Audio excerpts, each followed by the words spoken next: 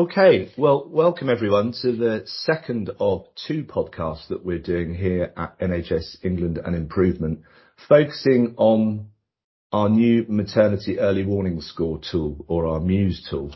The first podcast, which hopefully you've listened to,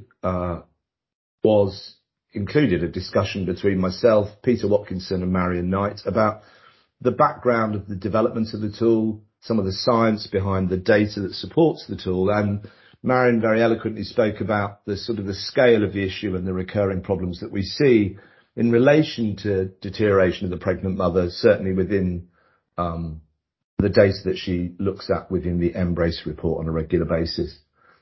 What we're going to try and cover today is a little bit more about the clinical aspects of deterioration, thinking about the operationalization of this new tool and the implementation of it, and then really also wanting to talk about what we see as some of the advantages and challenges that we're going to have as we move forward with this process. Throughout the podcast, we're going to be talking about Muse tools, not Meows tools, because we've developed specifically looked for developing a maternity-specific tool. And as I say, the two podcasts link together, and we're hoping that by listening to both of them, you'll have a sense of the direction of travel, where we've come from, and the breadth of experience that we've drawn on. I'm very grateful to be joined by a number of colleagues today who've both got obstetric, midwifery and obstetric physician backgrounds. I'll allow each of them to introduce themselves. But just to say, my name's Tony Kelly. I'm a consultant obstetrician in Sussex. I work in University Hospitals Sussex at the Brighton site. But my other role is as the National Clinical Advisor for the Maternity and Neonatal Safety Improvement Programme in NHS-EI. So that's really why we're here. I think the first thing I wanted to talk about with our panel today is what we see as the key clinical issues with regard to maternal deterioration, but thinking about the clinical and human factors issues that we've got. Some of the things that came to my mind were the issues about the rarity of the events, some of the fact that we train people for rare outcomes, and the difficulty in timely recognition are some of the things that I really was thinking about. But I just really wanted to hear from you as a panel as to what you thought some of those key issues were. And I'm going to pick on somebody to start with because it's easier to get the ball rolling. So I'm going to go to Louise, if that's okay. Thank you, Tony. So I'm Louise Page. I'm a consultant obstetrician for half the week in North West London, and the other half of the week I work as the Deputy Clinical Director for the Maternity Investigation Programme at the Healthcare Safety Investigation Branch. It's been great to be involved in the development of this Muse tool, and I know that clinicians on the shop floor are really looking forward to seeing it in practice and being able to use the new tool. So for me, the important clinical issues around why we need a standardised Muse is so that we're allowing clinicians to have the opportunity to recognise when a woman is becoming unwell before she reaches a crisis point where she's acutely unwell. And that's in the name, isn't it? It's an early warning score. So that, I think, is always the challenge. We know that birth is physiological, and of course 99% of women will have a completely uncomplicated pregnancy, labour and birth and postnatal period. But trying to pick out the women that are becoming unwell is a challenge. And within a busy clinical setting, having a tool that helps us to know that the woman in room 2 is healthy, progressing physiologically in her labour, and everything is going as we would expect is really helpful. Equally, it's really helpful to know that maybe the lady in room 4 is having some signs that things might be going away from the physiological, and that we can do something to intervene to support safe care. That's really interesting, Louise. It echoes what Marion said in the first podcast. I think I won't quote, actually I might even be able to quote it directly. She mentioned about this idea about trying to recognise deterioration early enough. So in fact, I think what she said exactly was reducing morbidity by recognising deterioration early without women having reached the limit of normal, rather than escalation when becoming extremely unstable. And I think some of the issues that teams may see when they look at the parameters that are in the new tool is that they might seem lower, not as extreme as they used to, because I think the narrative up to now has been escalation at the point when treatment's required, rather than actually getting to the point where intervention prevents significant deterioration. So I think that's going to be a really interesting idea. But as you say, the rarity of the events makes this slightly more challenging. I was wondering if Hannah or Catherine wanted to come in at that point to think about what it might feel like from a midwifery point of view. Hi, so I'm Catherine Edwards. I'm the Director of Patient Safety in the Thames Valley region, the Oxford Echterdene, and I'm a midwife by background. So my particular interest is patient safety in this instance. So I think the important thing for me that's coming through from this is really about how useful a tool like that is for midwives when you're, let's say, for example, you're looking after women on an antenatal or a postnatal ward, and you'll have several women and lots of competing needs to address it there. So being able to use a tool which gives you an indication of deterioration earlier, so that you're able to pick those women out and make sure that you're appropriately caring for them. When you've got a lot of other things going on, it's a tool that's going to be able to show you there's something going on here. So I think that's really key. And I think as well, with maternity early warning scores, it's about having that language to be able to express your concerns about what's happening with a woman, so that it's very simple for us as a midwife to go to a doctor going, we're scoring this, these are my concerns, and everybody in that conversation is understanding what's happening there and being able to see the trends as well within that. I think is really important. Okay, thank you, Catherine. I think that's key for me in many ways, and that early recognition, that standardisation, I think is going to be useful. Some people may not be familiar with the new tool and process, but one of the key differences between the newly developed national tool and a lot of tools that are out there is we're moving away from a pure sort of escalate or don't escalate process. So we've got a graduated escalation response depending on the total score. Many tools out there will escalate on the basis of having one parameter that scores red or having two yellows. This will basically mean you escalate to different people at different speeds of escalation depending on the total score, which I think will allow us to be a bit more selective on how we respond. Before I go to Hannah, can I just bring Anita in at this point, just to think whether there are other elements of this process that present other key clinical issues? I'm thinking about maybe the challenges we have about the fact that not all our women are looked after just in maternity units or maternity settings. Yeah, thank you, Tony. I'm Anita Banerjee. I'm an obstetric physician and a diabetologist at Guy's and St Thomas's Hospital. The reason I'm here today is I have a particular interest in deteriorating pregnant women and education. And I think, Tony, you're spot on. With the clinical issues, there's two aspects. One is we've all got to be aware of it. The where is training. Do we all understand? And when we think about the different settings where pregnant women can present, whether it's accident, emergency, acute medicine, are they aware that we have a national scoring system, Muse? What I can tell you from the work from the RCP that we've carried out with the Society of Acute Medicine is that people didn't know we had a different scoring system. And if we did have a different scoring system, as we all know, it was different in every single hospital. So I think this is really key at this time when we know that we've got News 2 right. So News 2 is a non-maternity system. And my goodness, the way it's been carried out and understood is fantastic. And how we actually merge Muse with News 2 will actually make a real big difference. So, Tony, I think the clinical issues here, the two that I really want to say is training and awareness. And the second is making sure it seamlessly, we all understand when we use News 2 and when we use Muse.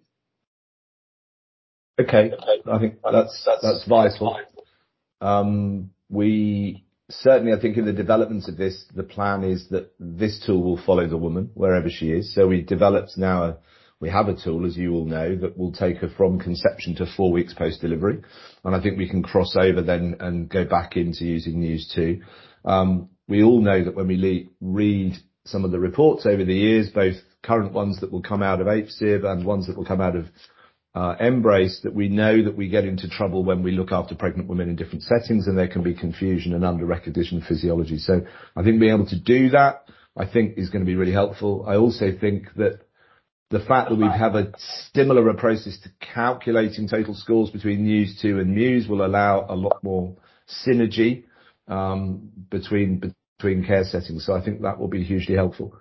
Hannah, can I come to you now? Because I think what we're talking about here, we talked about rarity of events, talked about different clinical settings, standardization, but that's very much focusing on the identification of the problem. And I just wondered whether, you and I spent a lot of time in this space thinking about the next step, the escalation and response. And I just wonder whether you wanted to briefly talk about what you see as some of the issues there that we've got to consider.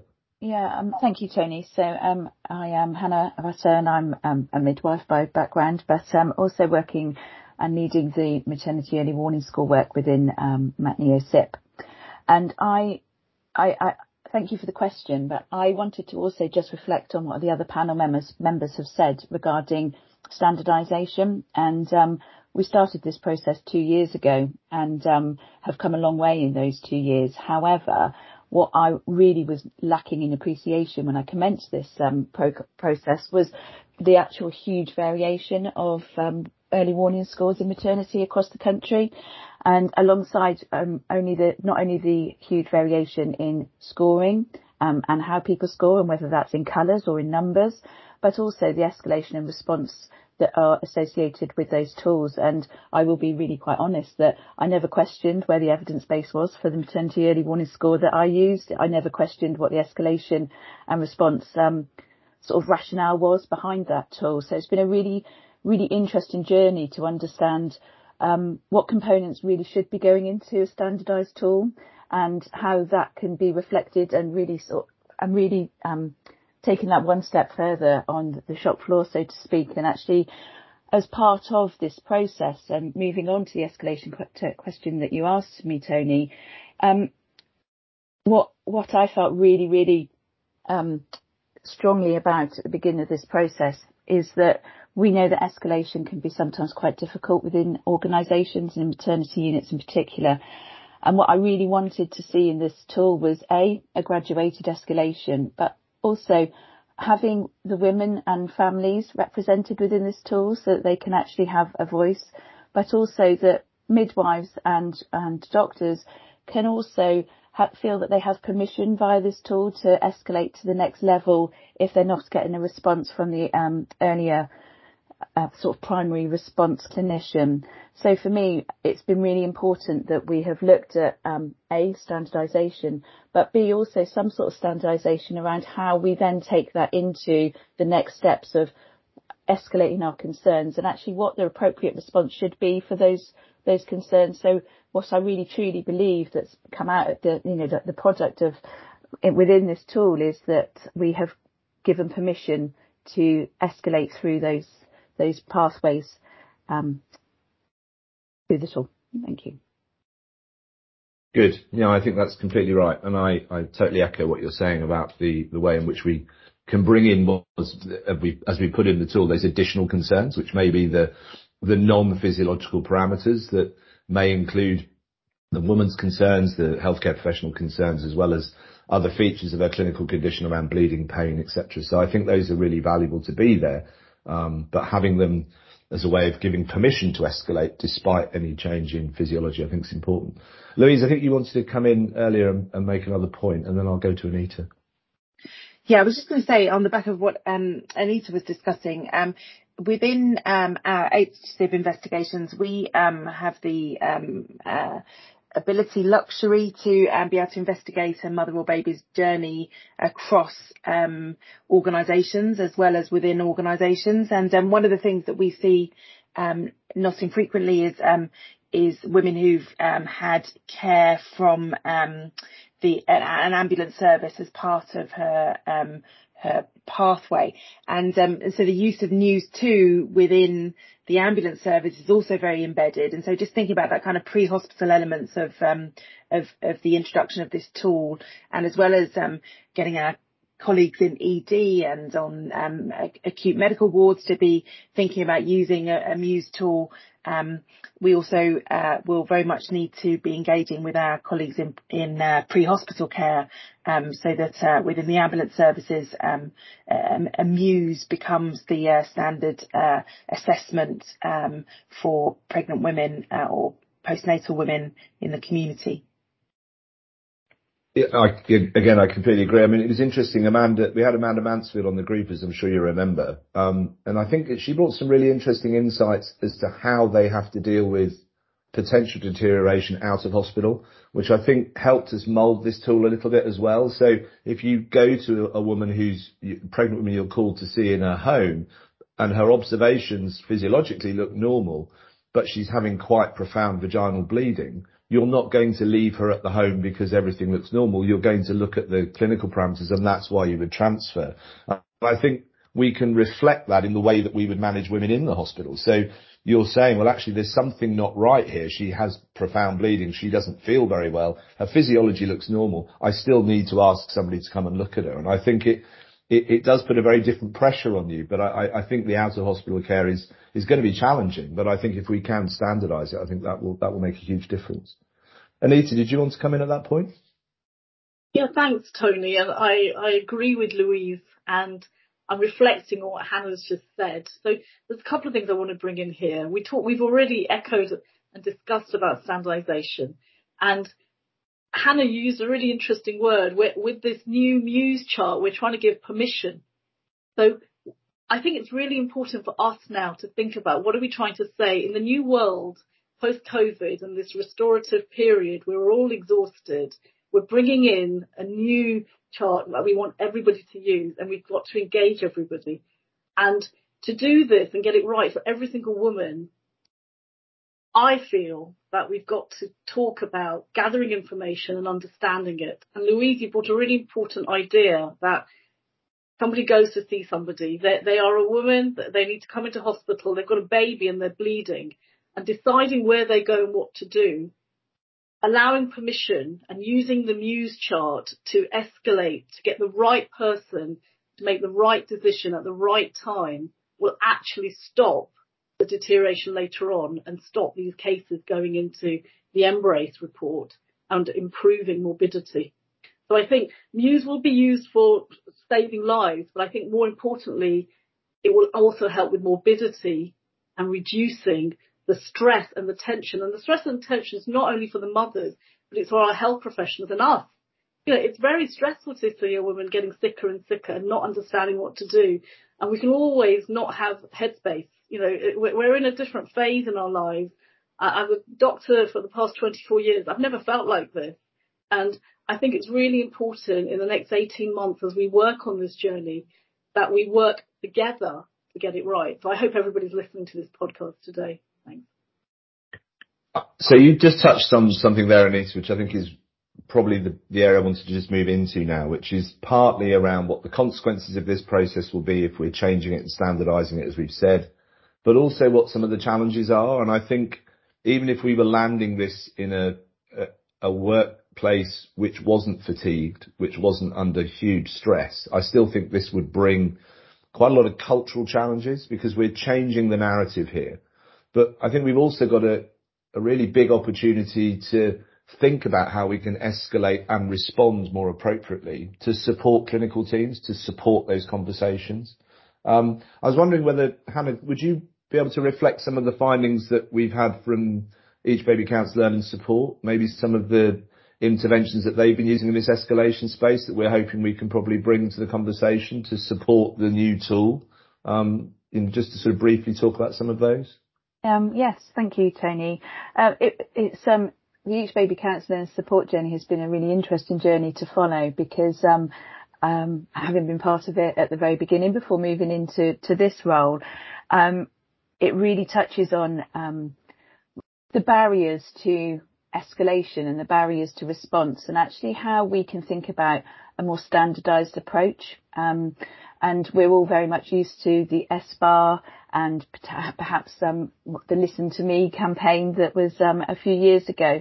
But actually what they did is they've produced a wonderful suite of toolkits that support clinicians being able to talk to other clinicians. So sort of in their AID. So AID is assess, inform and decide. So you can actually use that well in language to articulate your point in a more clearer way. But also thinking about things like team of the shift. And actually, I know that we're all probably over like thinking about the word safety huddle and team huddles. However, actually thinking about the cultural impact on a team within that day, and actually what the workload is looking like on that day, and actually talking and thinking about the humanistic side of your team and actually what might be bothering them, so that actually you can sort of just start to understand and actually, you know, work out actually what looks good in your team that day, and to be able to support members of the team that need a little bit more of more nurturing. And they also used a process called teach or treat, which I really like. And the fundamental sort of ethos of it is that, you know, you have a concern, and actually that concern can often be dismissed or sort of de-escalated quite quickly by a clinician who's actually really busy and moving on to the next problem. But actually it's a really good way of asking, well, if you aren't treating this, and if you aren't going to take this any further, could you please inform me and teach me why this is actually not a problem in your eyes at this moment in time? So, you know, thinking about the escalation, they did a whole load of work on barriers to escalation, what good escalation looks like. So thinking about much more than just SBAR in an escalation process is definitely a way I think that we should be moving. I think these tools are going to be useful. I think there's a number of other things that we can hopefully draw on, but it's, I think for me, I'm looking at this as we're going to have a reliable way of identifying potential deterioration early. We can then start supporting teams who are hard pressed, let's be honest, to work more effectively together to recognise and deal with that escalation. I think one of the challenges I'm sensing, and certainly our wider conversations, is I think we've got to build some trust that this tool is going to be better than the one they're using already, because, you know, nobody likes change, and particularly at the moment where change is a challenge a lot of the time. So I think we've got to build some trust. But if we're reinforcing it about this narrative about getting upstream of the problem, I'm hoping that will support the process a little bit better. But I just wonder whether anyone else felt there were going to be any other key challenges that they could sense that we might come across, just so that I think we should be open about the fact this is not going to be straightforward. And, you know, I'm sure other people who are going to be listening to this will already be thinking about, well, that's not going to work here because, and I just wondered, go ahead, Lou.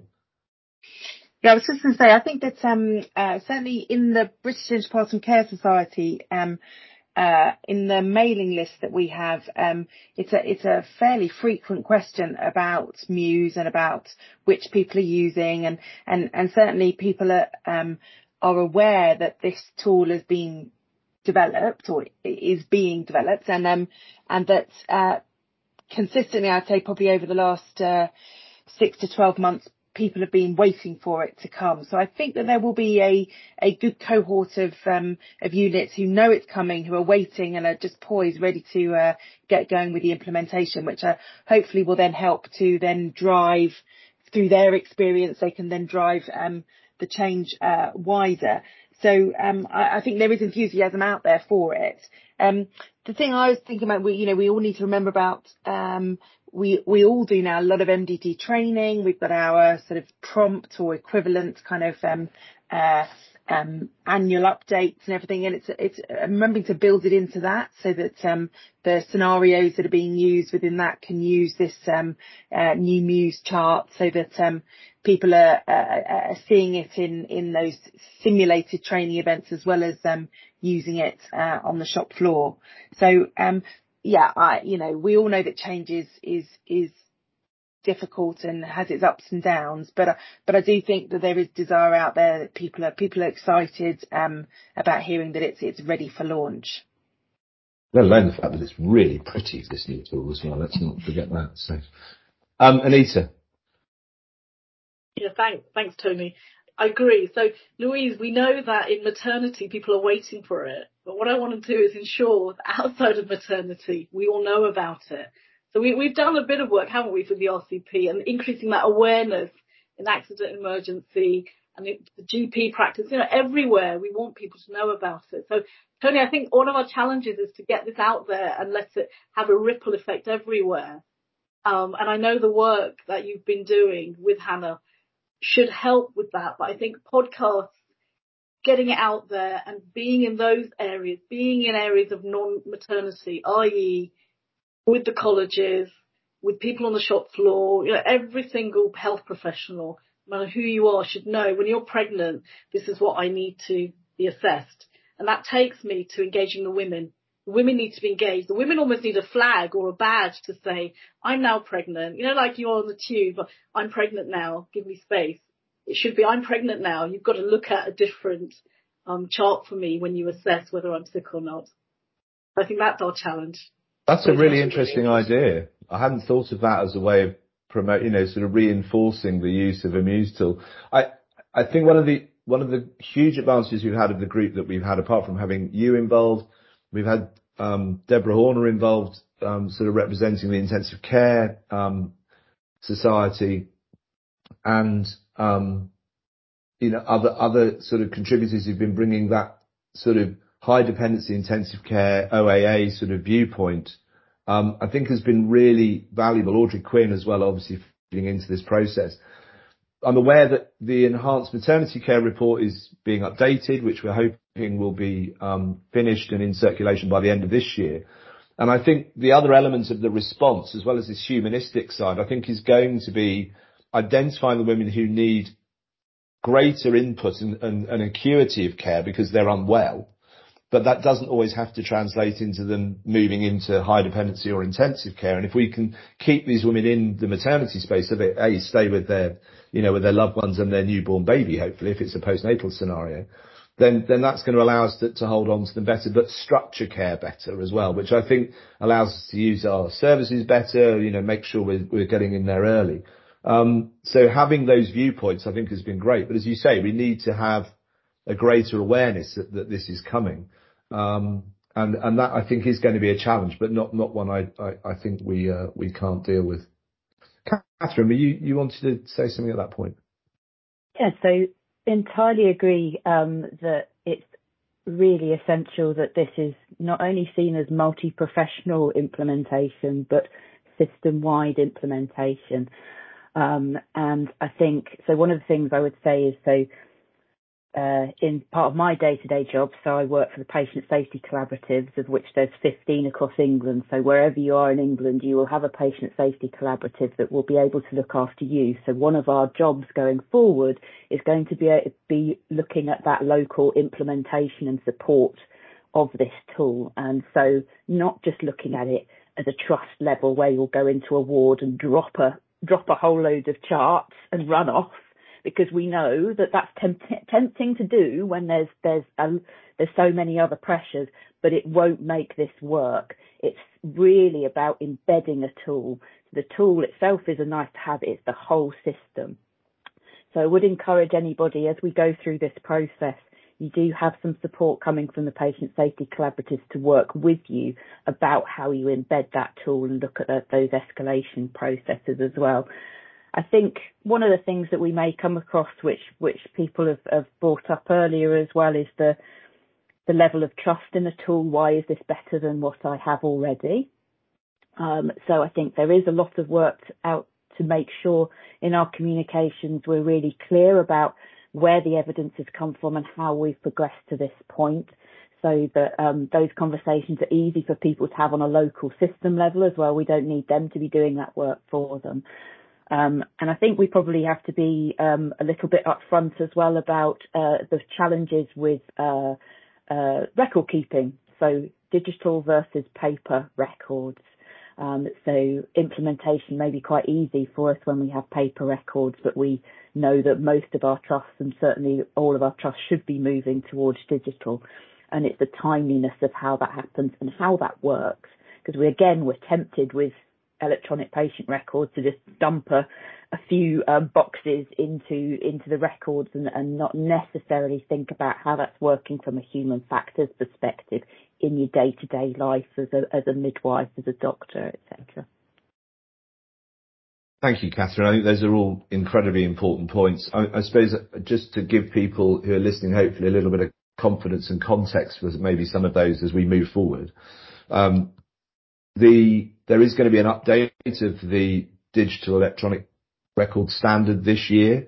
And we in NHSEI, as part of this, have wired into that so that will ensure that there is a new standardised way of displaying and calculating Muse scores that will echo the paper tool that we've developed.